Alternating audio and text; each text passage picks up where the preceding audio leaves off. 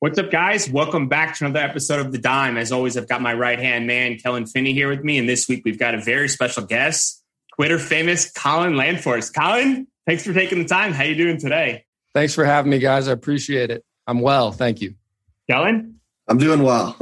Just enjoying the weather out here in Colorado. Colin, what's a day like for you? Take us through a normal day-to-day. Obviously, no days are the same, but just from a regular basis, what does your role entail and what you're doing for the company? Yeah. So with the announcement yesterday and us going public, my title is now CTO. I've always been pretty focused on technology, our tools, and our software stack. And I'll be doing more of that in the future. Day to day, though, I'm in the mix. I think a lot of people, especially in the MSO and then in the public space, get abstracted from what we're actually doing. And what we're actually doing is making CPG with a super volatile, super inconsistent raw good. So I'm based in Portland. We have a hub and light manufacturing, more assembly here. We have hubs mirrored very similar setup-wise in Northern California and Southern California. And I'm in the mix trying to make things better, improving processes, making decisions about how we're routing raw materials, what product lines, and just fighting the good fight, really. So let's dive into one of those brands, Sticks. In the past, you've described them as Bud Light. Can you share a little bit more about how you kind of came to that comparison and lean into that? Yeah. So like you said, Sticks is a value brand for us. And it was the first product that we set out to do in my side of the origin story of Unrivaled. And like I mentioned, we had the network and we're waiting to figure out what product we're going to start with. And the pre-roll is such a staple and such a crapshoot.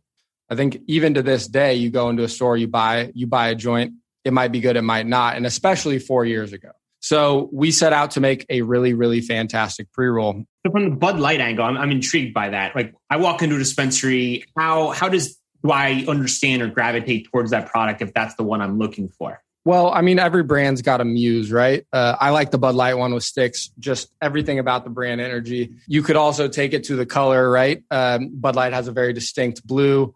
The Sticks green is a fantastic green. I love the Sticks green. I can't remember its actual name, but I think the dispensaries do the work for you there, right? The consumer walks in and the bud tender is going to point them where they want to go. And if it's value oriented, that's an easy call. I think everything in our industry is still very much dictated by the bud tenders. So we don't have to do much of the work. Having the brand that aligns with that ethos and collateral that aligns with that obviously helps the cause.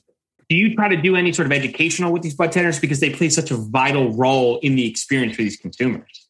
That's the whole game. We call it education and appreciation. So in the past, pre-pandemic, we had a suite at the Moda Center, which is where the Blazers play, a suite at the Staples Center, which I'm sure you're familiar with, and education and appreciation.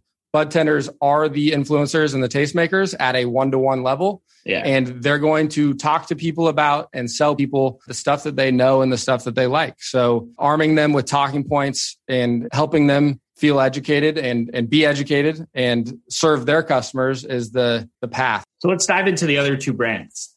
Do you have kind of associations similar to the way you compared Sticks to Bud Light? To me, Cabana is like a Veuve Clicquot. Okay. Right? Corova is a Jack, maybe. It's probably higher priced than a Jack, so maybe it's a Johnny Walker Black Label. But again, this is out of my head, not my department. But I think that paints a good picture, right? Corova is the 800-pound gorilla in the room for us. And my favorite thing about really what we're doing is how ingrained in the culture Corova is.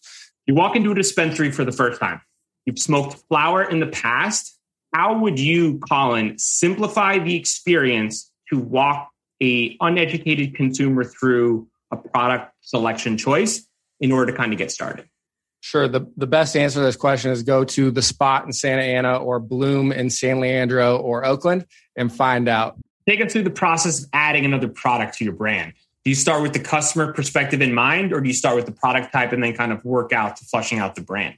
Yeah. I mean, we have a fairly famous 117-point checklist for this kind of a thing. I think it starts with the market. I think a lot of the times in a lot of industries, consumers may not know exactly what they want. So the first step is the market and seeing what is out there in the category, what the pricing is like, so on and so forth. And from there, you can back into things like cost models and beyond. Our Sticks Moon Rocks are a great example of this. I think there was not much of that in the market in Oregon before we launched it. There was a lot of uncertainty with our sales team about if there was actually demand for that. We were confident there was. We looked at what's out there. We back into the cost model. We sourced the components and we hit it. What's next? What's the next target? What's the next kind of outcome? What should we expect from you guys in the short and near term? Yeah, so we've already announced our acquisition of Silver Streak, which is exciting. We really like the DTC space. We have our retail stores, but I think the entire trend of DTC is a really interesting one. And I think that knowing that we're not going to be on a USPS truck anytime soon, I think kind of the mixture of cannabis retail and then bringing a faux DTC experience or an on-demand experience is a really interesting one. And with Silver Streak, it's as big as it gets delivery service-wise in Northern California, and we're excited where else that can go. And then I got to kind of stick to our guns with our CEO's comments on this yesterday. We've got more deals in the pipeline. We're excited to keep expanding and adding strategic pieces that line up with West Coast MSO and serving cannabis consumers rather than hypothetical ones. So then I guess my follow-up question would be like, you left out a coast. What are we expecting from the East Coast standpoint? So our West Coast focus is for today. Can't speak too much to the future. Obviously, we have big ambitions and there's a lot to do. There's a lot of untapped markets over there. For now, it's West Coast. And I think that kind of focus is super productive for the day-to-day of a business, which is outside of the abstracted MSO land is like really what matters. And so that focus has been super productive for our team's vision day in and day out and mine as well. So we'll just have to take it one coast at a time. So do brands travel? So brands travel. Logos on packaging don't travel. Biggest misconception in the cannabis space? I think the biggest misconception in the cannabis space is the hypothetical cannabis user, right? Again, drummed up in a marketing agency, an avatar for a customer that may or may not exist, or if they exist, they buy that little vape pen every 6 weeks, right? We're going after folks that go to the dispensary every day, or they go twice a week, or they go 3 times a week. Those are the people that consume cannabis. Those are the people that are loyal to brands. Those are the consumers. And I think that there's a huge divide across those. And I think it's perpetuated by the fact that a lot of the large MSOs are operating in limited license states where whatever exists is what exists, right? And they're setting that tone. When you come to the West Coast, there's been legal cannabis for 25 years in Oregon and California. Maybe it's 20. Right? No, it's 25. It's 25. 96 is when I would say technically was legal in California. Right. So the brands that have grown out of that and the consumers that have grown out of that and the culture and the industry that's grown out of that is not a manufactured one. And it's the most authentic in the country. And that means that I think the most influential brands in cannabis globally will come out of the West Coast. And I think, in my opinion, today it's cookies. And it's for all of those reasons. Before we do prediction time, we ask all of our guests the same question. If you could sum up your experience into a lesson learned or main takeaway to pass onto the next generation, what would that be? Builders build. I have a strong bias towards action. I think everything that gets done in general, anywhere, in any industry, in any space, is by people that did it. And that may seem obvious, but I think a lot of people sit on the sidelines and wait to be asked to do it, or guided to the light, and builders build. You just do it. That's how we get here. Love it. 10 years from now, what will be the main differentiator when consumers are selecting a product in the dispensary? I think 10 years from now, we will be getting into a more mature market where brand really makes a big difference. Today, it's much more wide open. In California, brand is a huge factor. In Northern California and Oregon, genetics and growers are a much bigger piece of the puzzle. But I think the more mature it gets, the more the brand will matter. And 10 years from now, we won't even be close to mature, but we'll be headed down that path. Cool. So Colin, before we wrap, where can our listeners get in touch with you? We'll tag it all in the show notes if they want to learn more.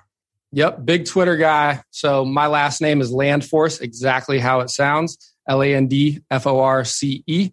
And at Landforce on Twitter. I've been making a conscious effort to do tweets the last 6 months, and I will continue to do so. And then for us, unrivaledbrands.com. Just like it sounds, you can get a great rundown of what we're up to, our brands, where to buy them, all that good stuff right there. Cool. Appreciate the time. Thanks, guys. Thanks for listening to today's show. To check out more great cannabis podcasts, go to podconnects.com. Here's a preview of one of our other shows. Cannabis Health Radio is a podcast about stories from people around the world who have used cannabis to deal with serious ailments, many of them life-threatening. My name is Ian Jessup. My co-host Corey Yelland is no stranger to the devastating emotional impact faced by so many people receiving a death sentence diagnosis from a doctor. Told she only had months to live with anal canal cancer, Corey researched and immediately began using cannabis oil to eliminate her cancer and has been cancer-free for more than a decade. She told herself that if it worked, she would spend the rest of her life helping others, which she does tirelessly every day. When you listen to our podcast, you'll hear many stories like Corey's, along with others who have used cannabis oil for many more ailments besides cancer, such as chronic pain, PTSD, MS, and many, many more.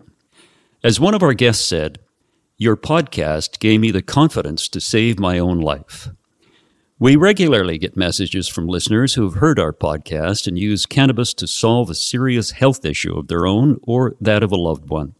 We hope you listen to these stories and be as inspired and moved as we are with each and every episode.